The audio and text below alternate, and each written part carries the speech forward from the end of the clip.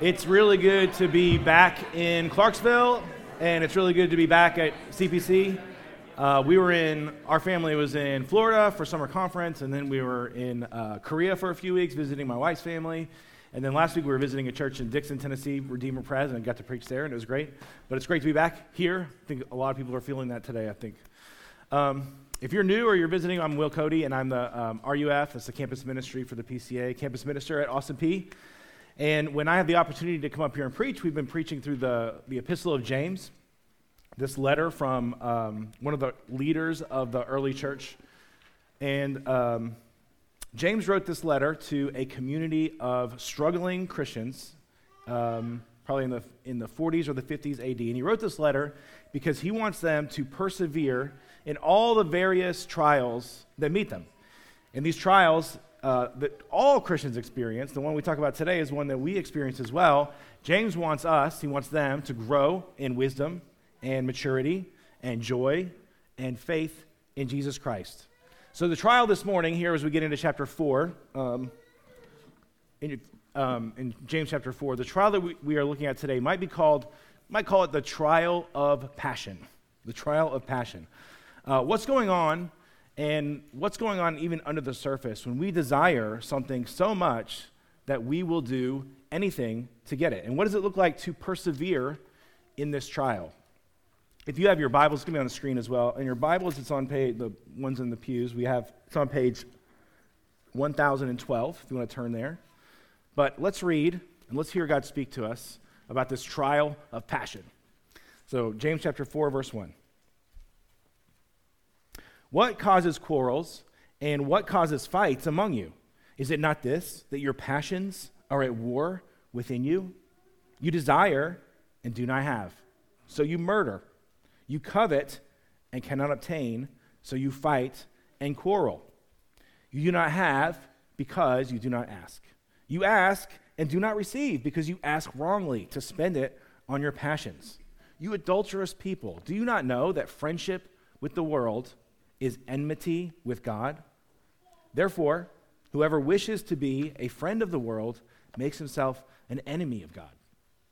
Or do you suppose it is to no purpose that the Scripture says that he yearns jealously over the Spirit that he has made to dwell in us? But he gives more grace. Therefore it says, God opposes the proud, but gives grace to the humble. Submit yourselves, therefore, to God.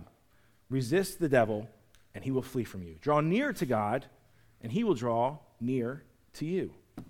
Cleanse your hands, you sinners, and purify your hearts, you double-minded. Be wretched, and mourn, and weep. Let your laughter be turned to mourning, and your joy to gloom. Humble yourselves before the Lord, and he will exalt you. The grass withers, flower fades, and the word of God, it stands forever. Would you pray with me? Father, we pray you to help us to expose all these places in us that are not humble, these places in us where we need your grace and we need your healing. Would you show these to us so that we can ask for help and we'd be humbled before you? And we pray this in Jesus' name, amen. So when I was in elementary school and middle school, my family had a lot of pets. So at one point we had 4 cats and 1 dog, and these were all like outside animals. We didn't have them in the house. That would have been nuts. But our dog, Max, he was a great dog. He was this Cocker Spaniel. They were really popular back in the 90s. But Cocker Spaniel, cute dog, nice dog, gentle dog. He was always good with our cats, very cuddly. And they all lived kind of on the back porch. And if you got to know Max, as I did, you would find out that Max is a dog of passion. He hated passionately, and he loved passionately. And the things that he hated the most were squirrels. They would just laugh at him all day, make that squirrely laughing sound in the backyard at him. And if I ever saw there was a squirrel in our backyard, I would yell, "Max, squirrel!" And he would be in the porch. He would just jump up and just dart out the little dog door, going out and looking for a squirrel. And he never caught one, as far as I know. But they would always just get out in time, and then they'd shake their tails at him and laugh at him. And he hated them so much. But he also loved passionately too. The thing that he loved most actually almost got him killed one day. Well, I'll save that story for another day. But his second biggest love was Bones. He's a classic dog. John? Max. John's my son's name. He's a classic dog, Max. And one time, my mom gave him this big ham bone. It was like twice the size of his head almost. And he was just going to town on it on our back porch. And I walked out there to get something or do something. And suddenly I heard this sound that I'd never really heard before. It was Max growling. And I turned around, and Max was clenched on this bone, staring at Big Bird, or one of our cats, who was just walking by, growling at her. And she was frozen, and then she made one step to go away from him, and then he jumps off the bone, he's going to tear her apart, and then he comes back to the bone, but she was fine, but came back to the bone, and he's just gripping onto this bone, and I thought, this is so weird. What's gotten into Max? And I even moved closer to him, put my hand out, and he started growling really menacingly, even at me. I'm his best friend. And I'm like, wow, this is crazy. So I get my dad, and we're kind of figuring out what are we going to do about Max before we don't want him to hurt a cat. We don't want him to hurt one of us. And then I had this big brain, genius idea of how to get Max away from this bone. Anybody guess what I did? I said, squirrel! Max, squirrel! And he jumped up and ran out and just left his bone behind. Completely forgot about this bone. So I went and took the bone while he was out there looking for squirrels. I took his bone and I put it in the trash. And Max came back a few moments later, looked around for a moment for his bone, and then he just kind of looked like he forgot about it. And we had our old, sweet, cuddly Max back. So Max loved this thing. He loved this bone so passionately that he did not care what it took to keep it. He would threaten Big Bird. Big Bird. Big Bird, she's the matriarch of our pets. He'd even threaten Big Bird. His best friend, he'd even growl and maybe even bite me if I threatened this bone. So James, in our text, he is describing a similar thing that's happening in this community that James writes to. This community that James writes to was having some issues. There were people quarreling, there were people fighting, there were people growling at each other. And rather than just tell them to stop, James wants to go deep, and he wants to diagnose the problem that is hindering and hurting this community. And it's a problem that affects all of us to some degree. We're all going to experience, we all do experience, have experienced, will experience this trial, even today.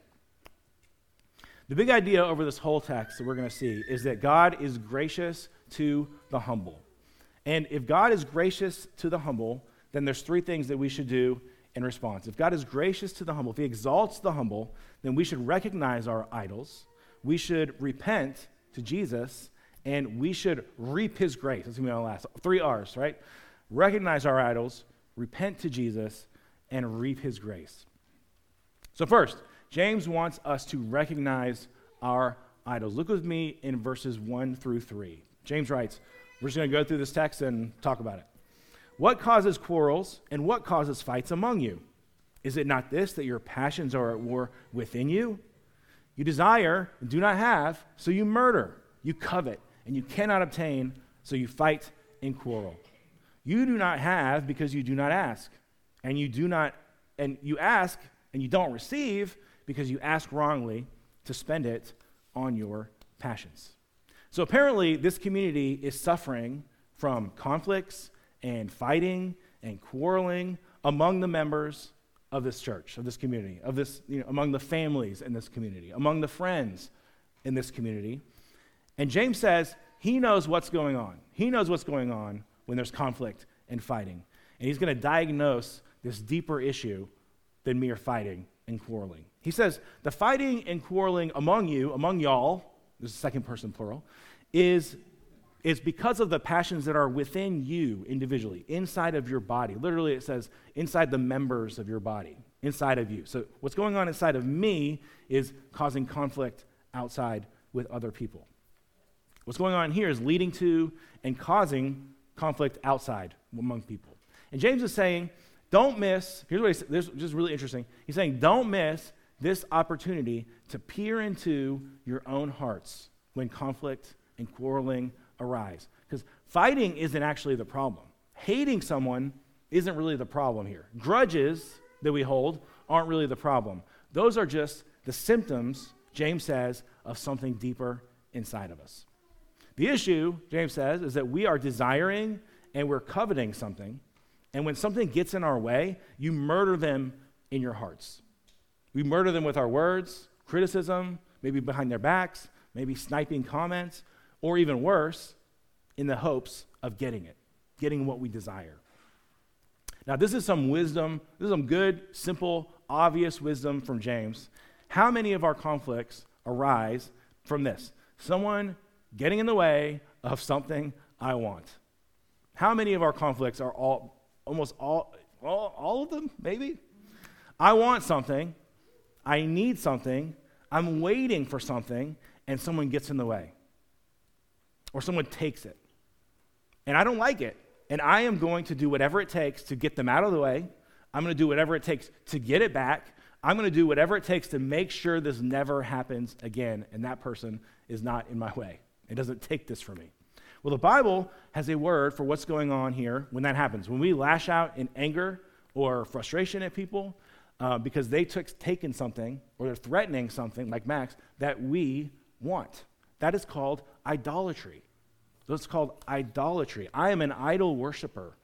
I'm proved to be an idol worshiper when I do that. If there is something that is so important to me that it means that I am going to tear someone down, that is an idol. I am worshiping this thing. Maybe when you hear the word idol, I think naturally, what movie do we think of? Anybody? I think of Indiana Jones and that little thing at the beginning of it. If you know the Bible a little bit, you know that the Bible, especially the Old Testament, is filled with idols. The golden calf in Exodus, Baal. The Philistines had an idol. I forget his name right now, but there's a statue, you may remember. They had a statue that kept getting falling down. That was their idol. Dagon, thank you. But we still worship idols today. Idols are anything that we give ourselves to and sacrifice for. Anything that we give ourselves to and sacrifice for, and this thing, whatever it is, this thing is finally going to make me safe. This thing is finally going to make me acceptable.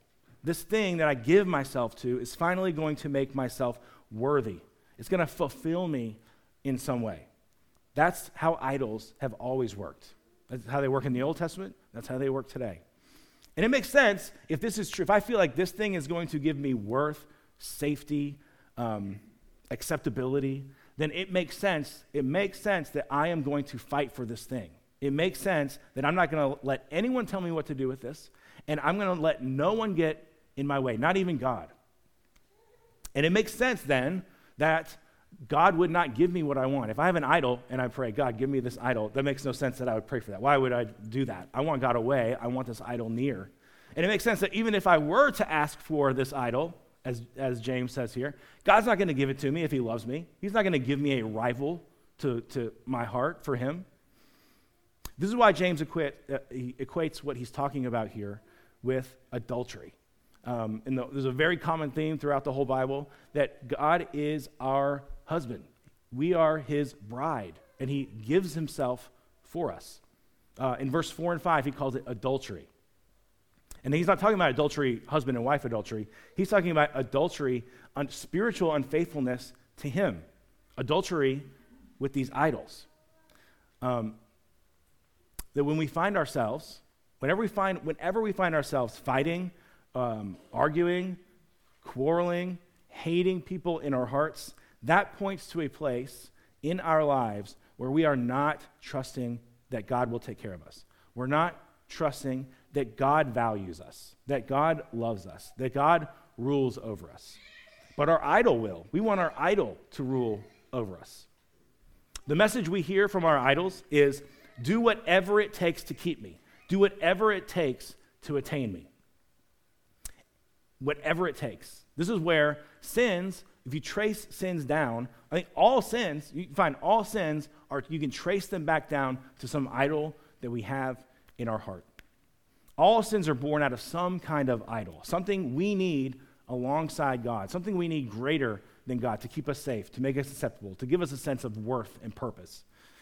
And you might have heard this before, but there's probably the most famous quote of John Calvin, I think, but our hearts are idol factories. We come into this world seeking idols. We come into this world seeking something else to worship, something else to give ourselves to besides God, anything but God. And everyone here, we are experts in making idols. And what's frustrating and annoying is that it's the best things in this world are the things that we most love to turn into idols, right? Relationships, work, family, sex, money, power, our bodies. Those are all good things, but it's so easy for those things to become my salvation. They come, in fact, to give our lives, these things that are created things, come to give our lives ultimate purpose. And our lives begin to revolve around them. Now, before you trusted in Jesus, if you're a believer here, before you trusted in Jesus, it was all idols all the time. 100% your life was all idols. Before I was a Christian, my life was 100% all idols all the time. And this is why James says that friendship with the world is enmity with God, because he's not talking about friendship like loving the world. He's talking about friendship as in going along with the world, because the world's going to have millions and millions of ways that we can make idols out of the created things. But James says we cannot go along with them on this. That's why it's enmity, and we'll talk about in a minute about why it is enmity, hostility to God. When people like the Apostle John and James are talking, when they use that word world, what they're talking about is the whole world that refuses to worship the one thing we were made to worship, God. It's the whole world that has decided we're not worshiping God, we're going to worship power. We're going to worship political power. We are going to worship saving the environment. We are going to worship morality and being a good person. And here's what's tricky, and this blew my mind when I first heard this, thanks to Tim Keller. But idols, blew my mind. Idols are not bad things. The idols themselves, they're not bad things in themselves. Idols are good, created things that we have elevated to become ultimate things. Idols are good things. Paul puts it this way in Romans 1. I don't have it on the screen, but it's really easy. He says that all humans in general, we have exchanged the truth of God for a lie, and we have come to, worship and serve created things rather than the Creator. We worship and serve the creatures, which everything's a creature, right? We come to serve the creatures rather than the Creator. This is at heart what is wrong with us. Paul says that the first human, after Adam, after he messed everything up, we are all born seeking some creation, some part of creation to worship and serve instead of God, the Creator. And what did the Creator create? He created good things. Remember? It was good. It was good. It was good. It was very good. We take all these good and very good things and we elevate them to this is going to be my salvation. We love to make good things into ultimate things. Notice here, Christianity isn't stop doing bad things, start doing good things. Stop doing bad things, start doing good things. Even good things that we do can be born out of self-serving idol worship. Even good things that we do are often born out of self-serving idol worship. Let me give an example. Helping people, all right? Helping people is a good thing. We were made to help people. But what if it gets to the point where, for example, I need people to be dependent on me and need me, or else I have no purpose in life? What if it gets to my helping gets to that point where if you put up boundaries with me, I'm going to be really mad at you. If you put up boundaries with me and don't let me help you, then I'm going to have a grudge against you. We are not going to be good anymore. What does that expose? The idol of service. Even service and helping can become an idol. Some of the times that I get most frustrated and bitter with my kids is when I have maybe you've experienced this too, if you have children or young people that maybe this is going to ring true, but I have some kind of big plan that I made. We're going to have so much fun. We're going to go hiking. We're going to go kayaking. We're going to go to City Forum. We're going to do something so much fun. And I prepare it. I'm looking forward to it. I pour so much into it, and they hate it. It's boring. They get in a fight. It's tiring. But it's just, for some whatever reason, this big poopy dumpster fire. This thing that I was looking forward to. If I'm angry at them or if I yell at them, what does that show? I've taken a good thing, hanging out with my kids, being a good dad, something like that, and I've made that an ultimate thing. And I know it because of these passions that reach out and try to hurt them. I've got these passions that are a war within me. I've idolized fun time. I've idolized being a good father. Those are all good things, right? But I've made it an ultimate thing. And nobody better get in my way. Yeah, and then the fun time gets really not fun after that. Or the not fun time gets really not fun after that, right? It just ruins everything. It ruins everything. And here's why, another reason. So idols are good things that we've made ultimate things. And here's another reason why idolatry is so poisonous.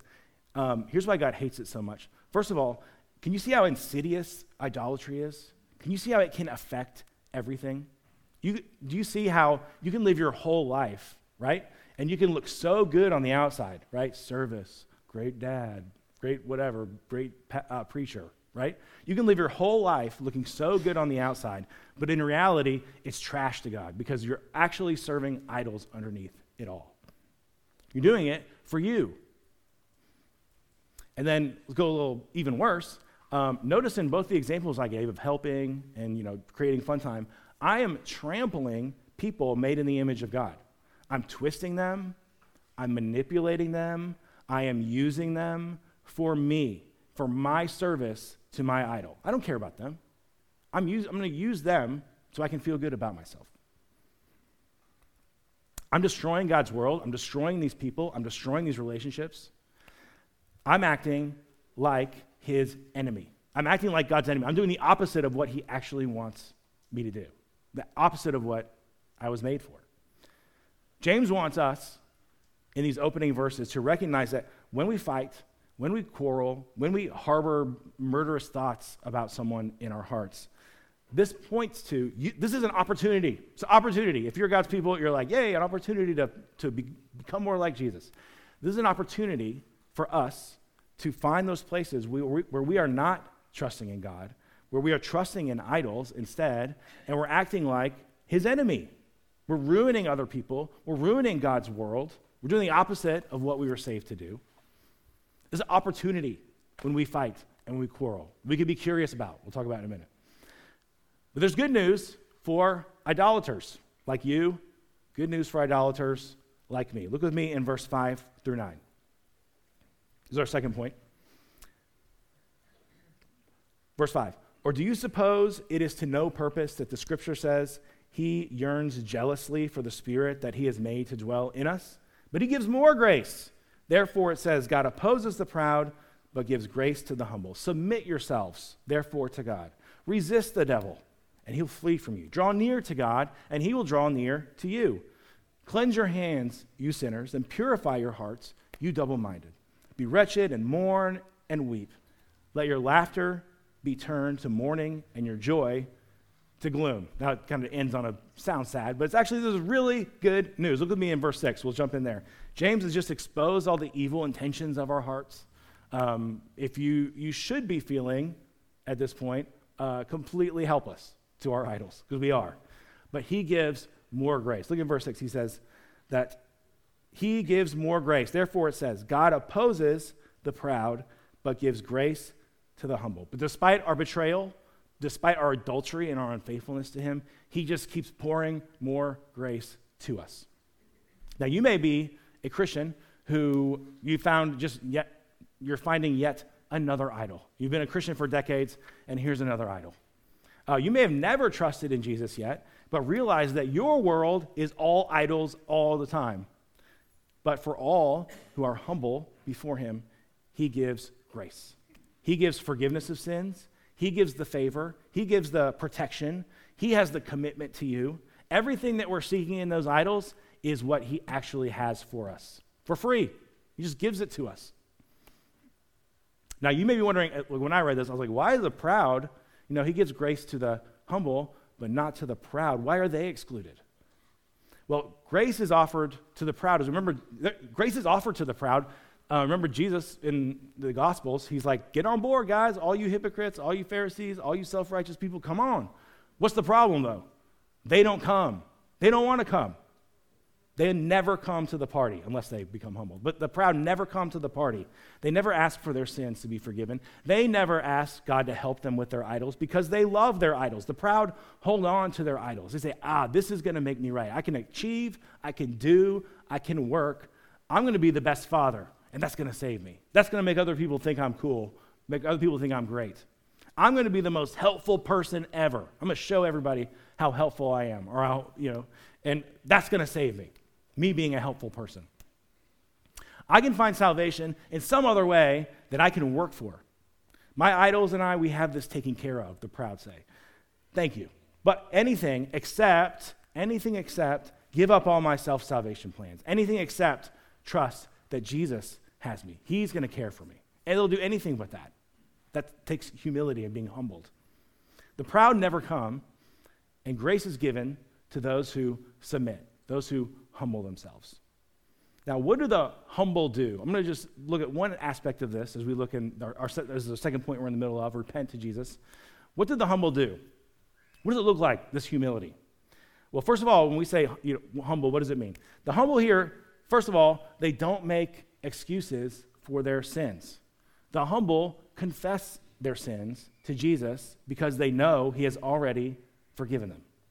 And the humble aren't scared to talk about their sins. They aren't scared to realize their sins. They aren't scared of their sins.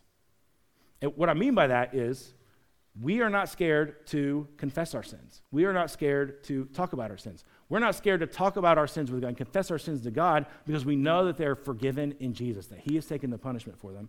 And we are free to even investigate our sins, which is what James has been doing the first few verses here. It's the proud that are scared to talk about their sins. They're scared to confess their sins.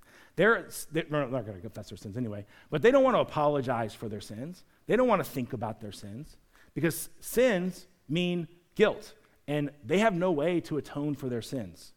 They have no way to atone for the guilt of what they've done in serving their idols. But we have our sins taken care of. We have the guilt of our sins taken care of. So we aren't scared to talk about them. What I mean by this is what is James doing here in the first 3 verses when he's talking about looking inside of our hearts? He's investigating. He wants us to investigate what is going on in our hearts when we lash out in anger. Here's a great question that I love to ask myself when I realize that I've done this or have this happening inside of me.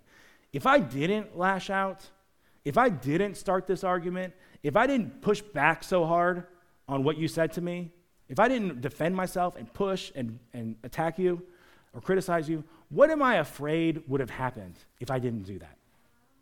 For example, if I didn't yell at the kids, this twisted thinking goes. Like if I didn't yell at my kids, for example, then they would continue to be miserable on this fun adventure that I'm having, and I would be reminded constantly, as they're miserable, that I'm a bad father, that I'm terrible at making fun, that we can't have this fun time together, and it's just unbearable to me, and that's what I'm worried about. So there's my idol, bingo. I think I want to be the best father ever. I want to be have fun. I want to have this fun time with my kids.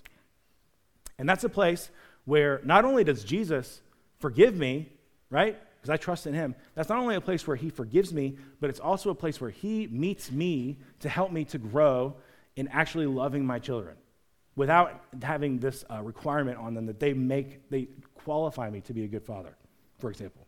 One time a few weeks ago, my wife and I, we got into a little argument about something, and she thought that I was being critical of her, and when I wasn't, and I could tell that she was angry and that she was hurt, and I got annoyed.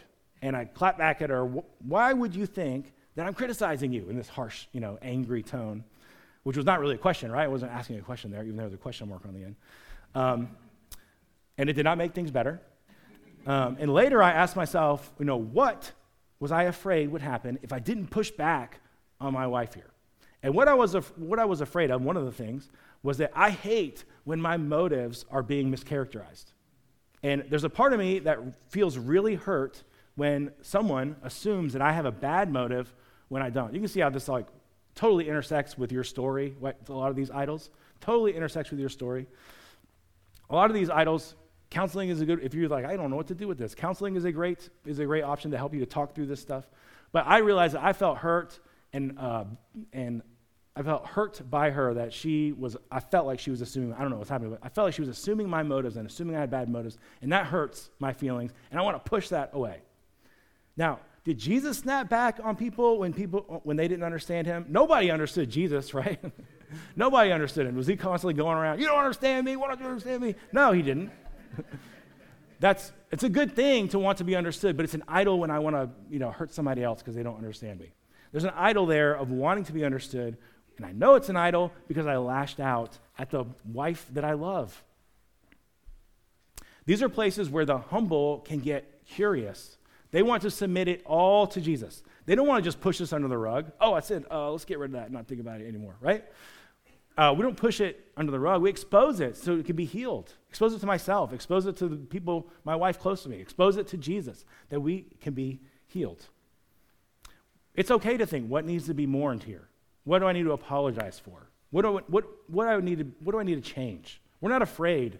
We're not afraid of those things anymore. Where are the places where I've used other people to make myself great?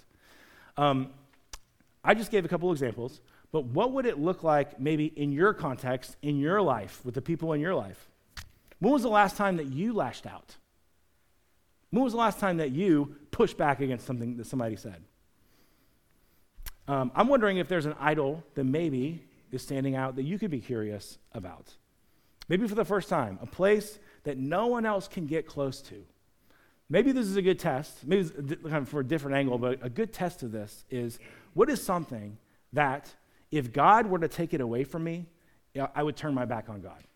Is there anything in your life, your job, is there a family member, somebody you love, if God were to take that person away, you would turn your back on him?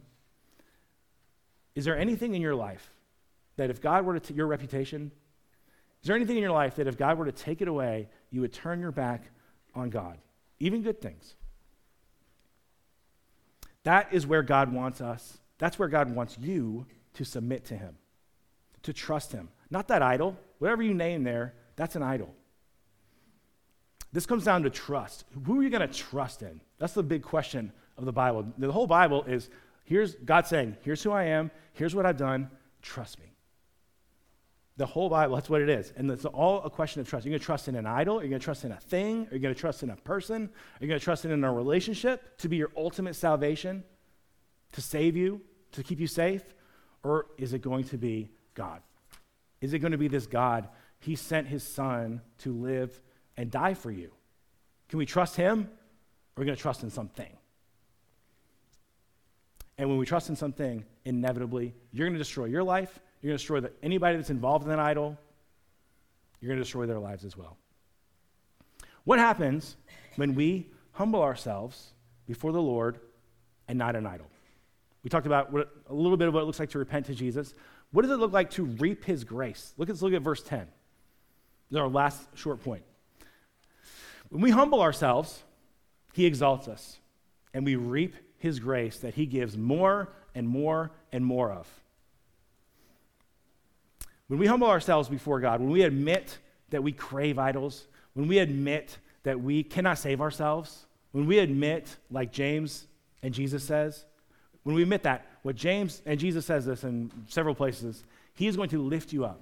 He's going to lift up the humble. He's going to forgive you. He forgives you. He is going to grow you. He is going to change you in great, amazing, beautiful ways. This is what it looks like to endure this trial of passions, this trial of passions for our idols. What does a life trusting in Jesus instead of idols look like? Let me just give one kind of point about this, maybe one thing that it looks like. It's a life of love, actual, not fake, actual love and service for other people. Before, we used people. Before, we loved to use people to satisfy my idol. My children are an opportunity to feel and look like a good parent. In my eyes, in others' eyes.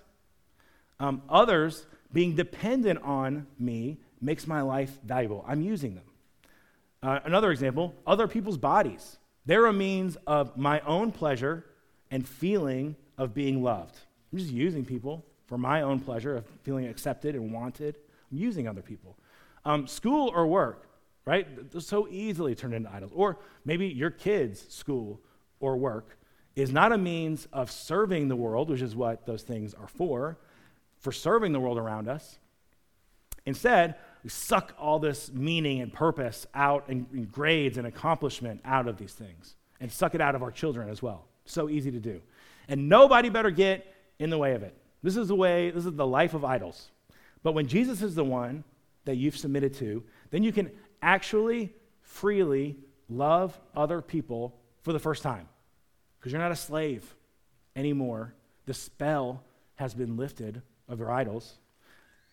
One of the great benefits of seeking out our idols and turning to Jesus in those places where we find that they're idols, one of the great benefits is that you can finally forget about yourself and actually love other people. You can actually love other people for them, for their sake, to love them, not because you get anything out of it to serve an idol. That's one of the great gifts that he gives us, is that we can actually love other people. And if you're like, the gift of loving other people, what lame, why would I ever, who cares? You're probably not a Christian, because Christians are united to Jesus Christ, and they love what he loves, and they hate what he hates, and he loves other people. He loves people, and we are lovers of people, actual human beings, not just humanity in general, individual people that God has put into your life. One of the great gifts is that for now, for the first time, we can love others for their sake. Not because they give us anything, not because they make us look good, not because they make us feel good, not because they raise our status level. Here's one, this is a superpower that God gives us when we give up our idols. And we will finish this, we'll finish here.